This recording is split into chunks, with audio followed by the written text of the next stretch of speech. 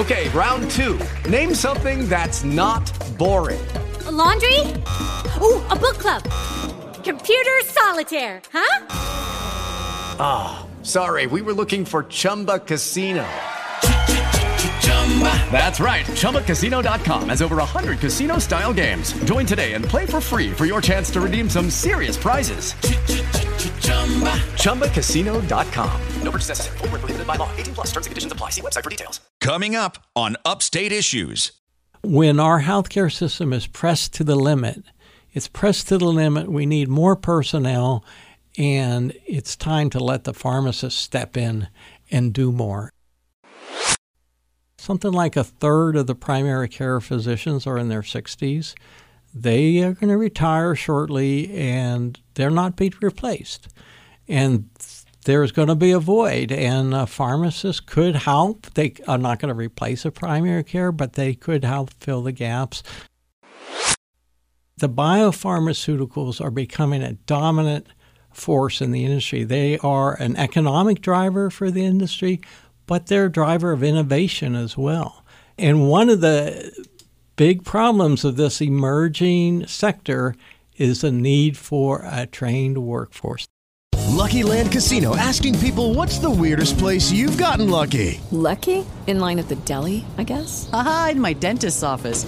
More than once, actually. Do I have to say? Yes, you do. In the car before my kids' PTA meeting. Really? Yes. Excuse me, what's the weirdest place you've gotten lucky? I never win and tell. Well, there you have it. You can get lucky anywhere, playing at LuckyLandSlots.com. Play for free right now. Are you feeling lucky? No purchase necessary. Void where prohibited by law. 18+. Terms and conditions apply. See website for details. That's next on Upstate Issues.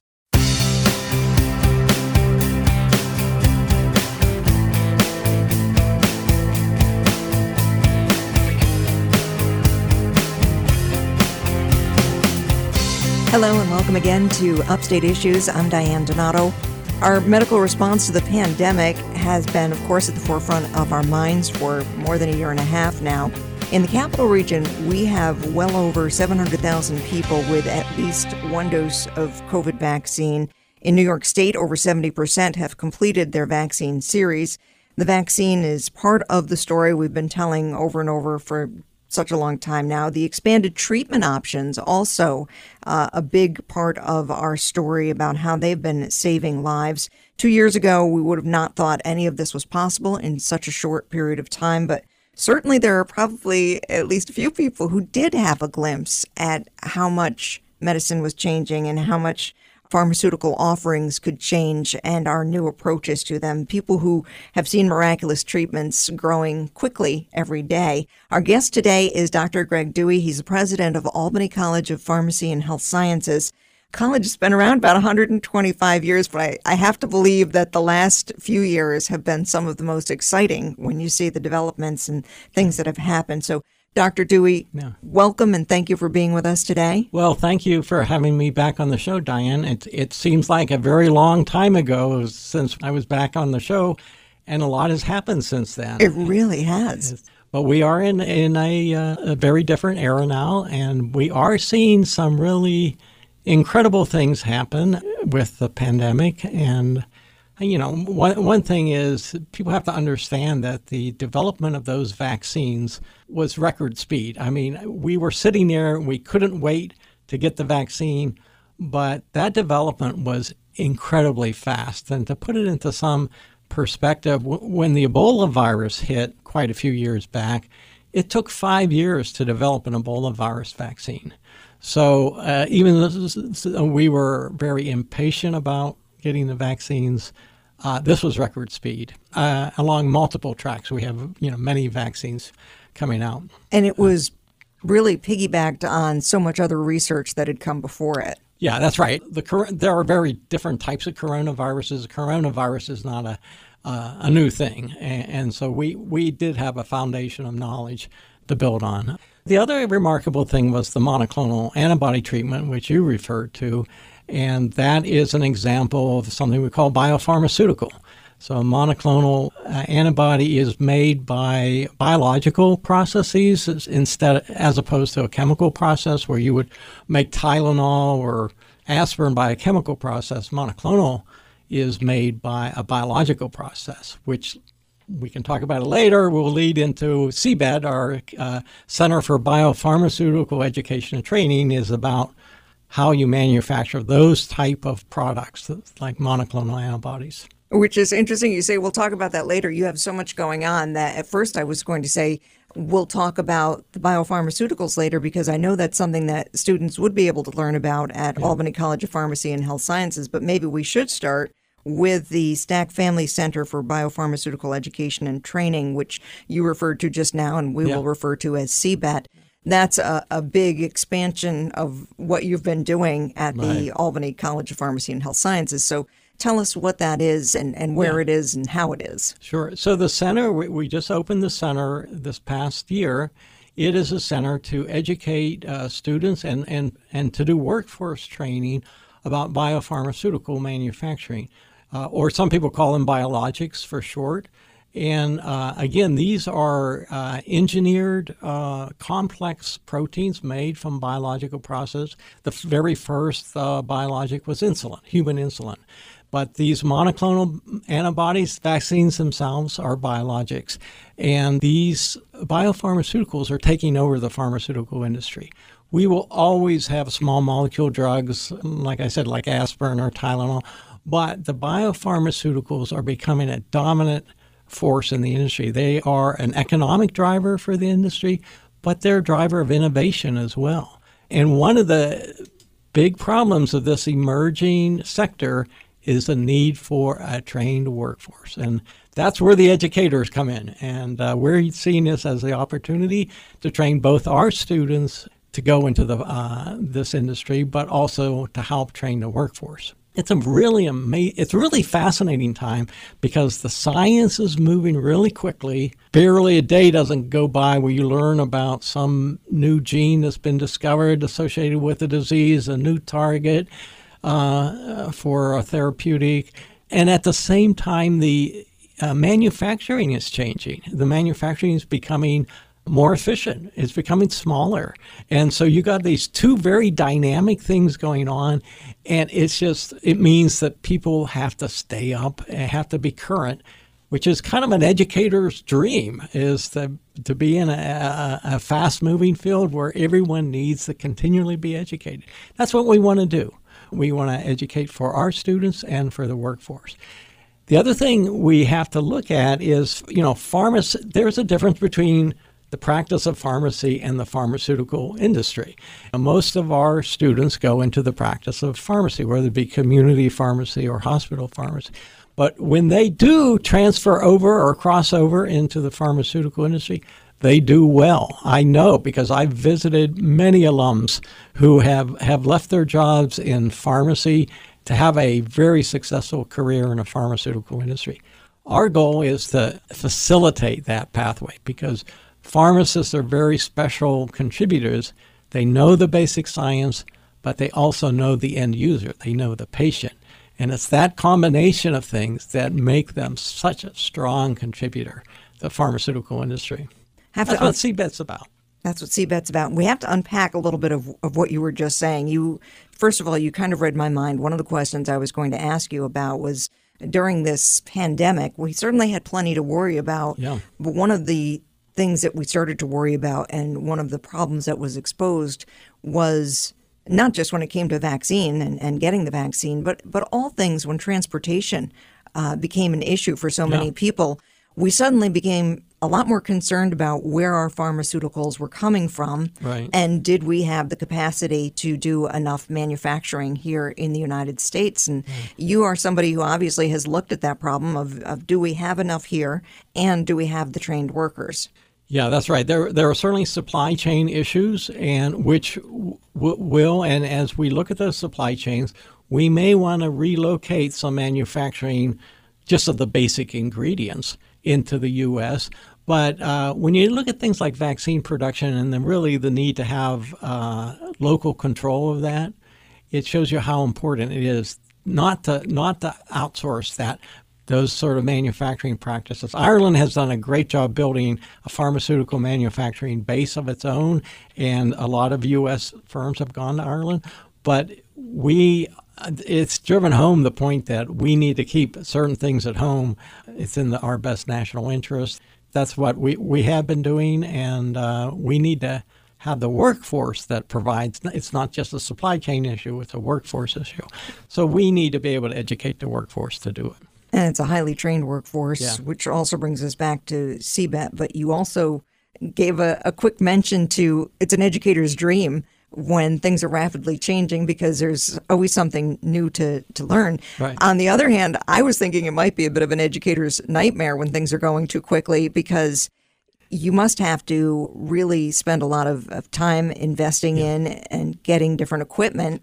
Tell us what it looks like there and how do you stay on top of that? So CBET is located at the Nano College, the SUNY Poly Complex. That is where the great collaboration between academia and the semiconductor industry. And so they had a culture there of interacting and interfacing strongly with industry academic relationship. So it's an ideal place for us. It's a beautiful facility. We have about 3,000 square feet on that site, and we have our laboratories and offices there. But it is a culture of learning from industry. So often, I shouldn't say this, but so often academics think they know everything, and they need to be willing to talk to folks at industry. People do things differently in industry, and to be current, we need strong industrial input. So we have built a really top-notch advisory board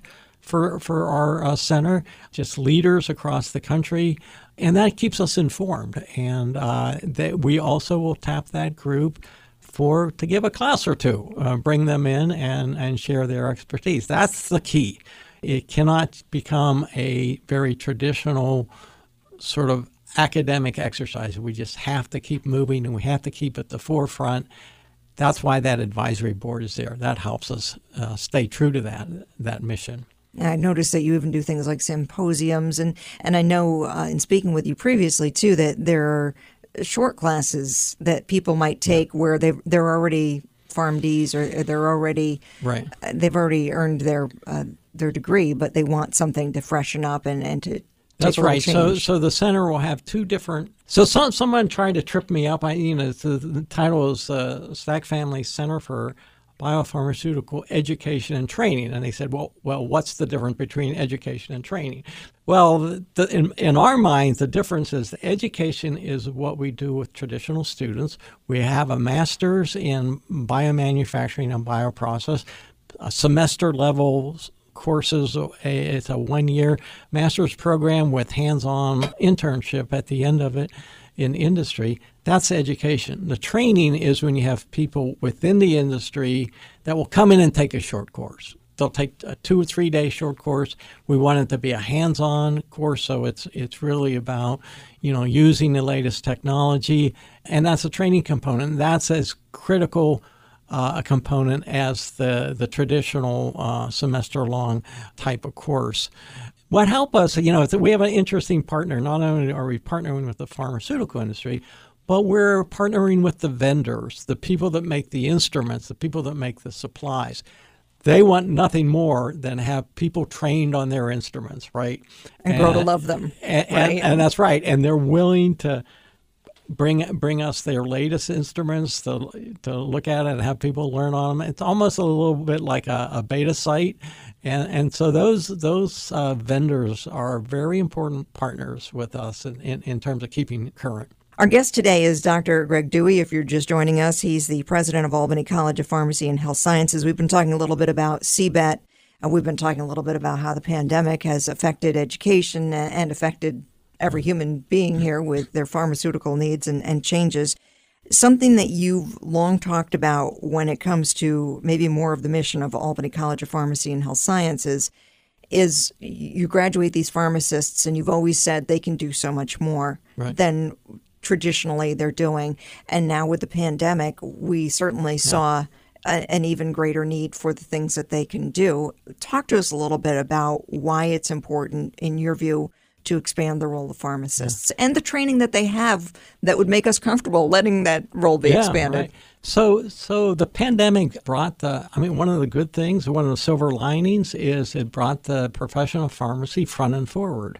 There was an executive order by the governor, New York State executive order that allowed pharmacists to test, to do point-of-care testing, something called CLIA wave testing. It's not as sophisticated as the drug test, but these are very accurate tests that can be done quickly.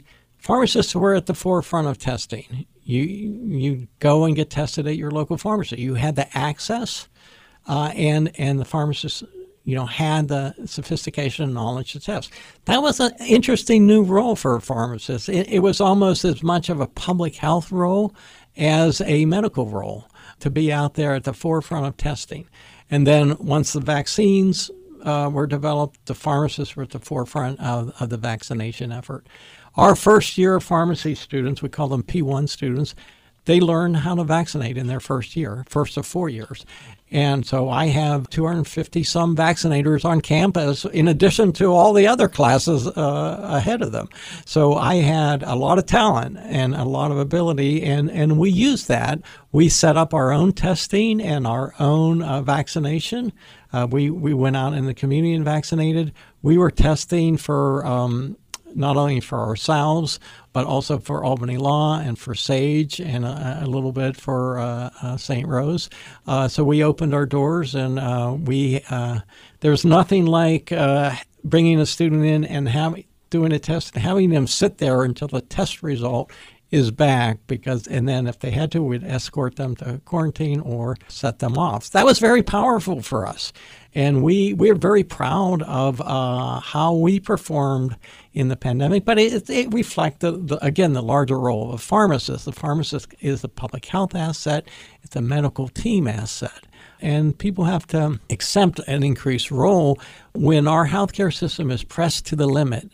It's pressed to the limit. We need more personnel, and it's time to let the pharmacist step in and do more. Yeah, I could go on for hours about this. So there are 2 points I want to follow up on. I think I'll go with the first one, which is what are other things that you think pharmacists could be taking on? Well, one of the things that we've been very active in promoting legislatively, the college has gotten involved in some advocacy, is the CDC has some 40-some different vaccinations, and right now in New York, there's only a handful of pharmacists can do. And so we looked at legislation to expand it to include all the vaccinations. That's a very easy thing to do.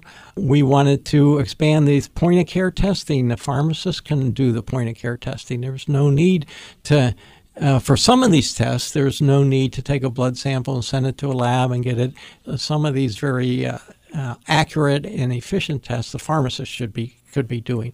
So if I think of the role they can do a lot of diagnostic things. They can check blood sugar, adjust insulin levels, things like that. They can do diagnostic things. They can do prescription adjustments that you don't necessarily need to have them be a prescriber, but they need to work with a medical team, a chief medical officer. They can adjust prescriptions, what we call medication therapy management. I saw some statistic, if you're in your 60s, the chances are you're on 5 or 6 medications. Those are not always compatible with each other. Someone needs to manage that and adjust those prescriptions from time to time. So that's a big role. And then the third role is the counseling role. Pharmacists can be in front explaining to people why they should be vaccinated or why it's important that they take their medication every day and not every other day. There's a strong counseling services. If you look at surveys, pharmacists, I think they're next to nurses in the profession and has one of the highest levels of trust. People trust their pharmacists, and they have a strong counseling role that they can play. So it's really broadening out the profession, but it's broadening out the profession so that they work within the framework of a medical team. They're not going to replace a primary care physician, but they can certainly expand the capacity of a primary care physician. You're seeing a very important role. And the other thing is just the pure sophistication of these medications these days. Nobody knows medication like a pharmacist. You need their expertise to understand the compatibility, the proper dosages, and the importance of compliance. That's a great constantly. When people go non-adherent on their medication, that's when they get into trouble. And pharmacists have to be there constantly and reinforcing the importance of adherence. And on the consumer end, I think it must speak to three different things at least. There's the convenience, because there are so many pharmacies around. Access, because not always are there doctors in every community or readily available. Not to mention trying to get an appointment. And then cost, right? I would have to believe that this might help drive down the cost a little bit, too, of some of these types of things that you're saying that they'd be qualified to do. Yeah. You know, there's going to be a crisis in primary care in this country. Something like a third of the primary care physicians are in their 60s. They are going to retire shortly, and they're not being replaced.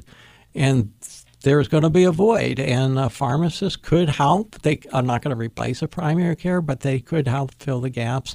Nurse practitioners, physician assistants, there are a number of these professions, but the void is probably going to be filled by more teamwork and more sort of, you know, you do this and we'll do that, and just working collaboratively. And that's what we need to be looking at as a pharmacist, as a member of the medical team.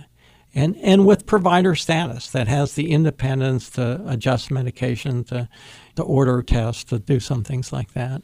The other thing that I wanted to circle back on, you had mentioned about the students who helped out with testing and can give vaccinations and things.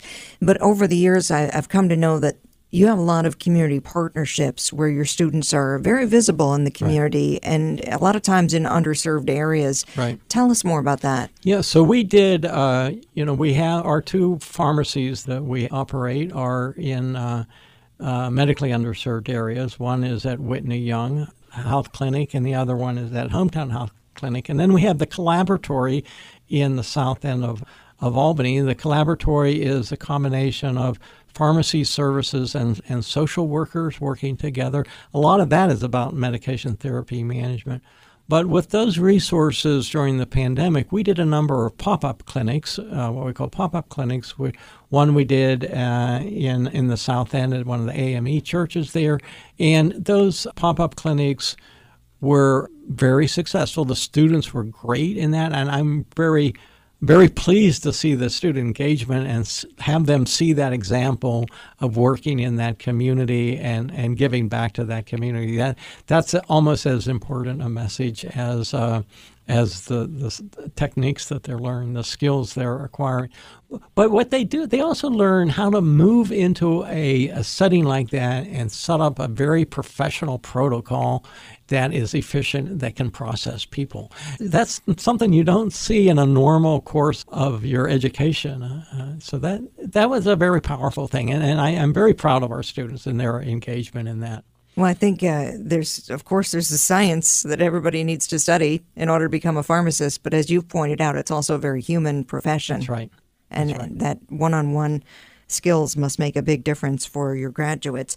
And we are almost out of time here, but I'll just wrap up with a couple of things. I was just surprised to see that it's over 125 years, Albany College of Pharmacy and Health Sciences, right? 1881. That is very impressive. There aren't very many institutions, and here in Albany to have that is really, I think, something we can be very proud of. We are very proud, and we have a very strong legacy in upstate New York, especially in community pharmacy.